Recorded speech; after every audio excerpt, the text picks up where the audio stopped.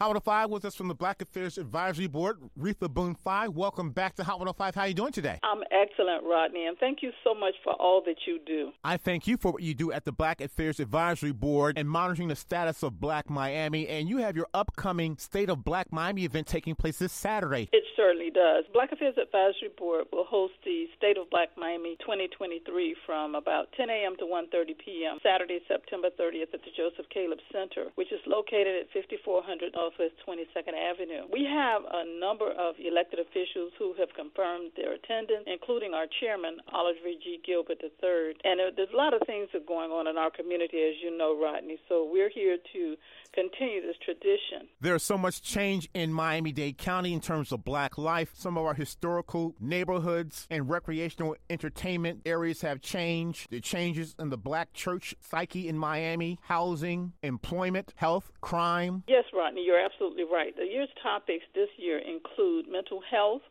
regarding Black men and women. We have another panel, the state of education, and the third panel is generational wealth, which does focus on the economy as well as climate change. These panels, we think, are very important to give an update on what's happening in Miami-Dade County. We also will have Yolanda Cass-Jackson, who's chair of the Miami-Dade Beacon Council, and she'll provide a short legislative update. We're also looking at several Miami-Dade County departments, particularly the elections department, to give updates on the new vote-by-mail requirement and the Dade County library system. The 2023-2024 Black World Guide will also be unveiled. So we have a lot going on, but we want to make sure that people are updated. And any Black person in Miami-Dade County should attend this event on the weekend. It impacts your life, economic, social, political, cultural. How can we get more information? 305-375-4606 or on our website, which is miamidade.gov/advocacy, ADVOCACY, and look for the Black Affairs Advisory Board. This meeting will be Facebook Live.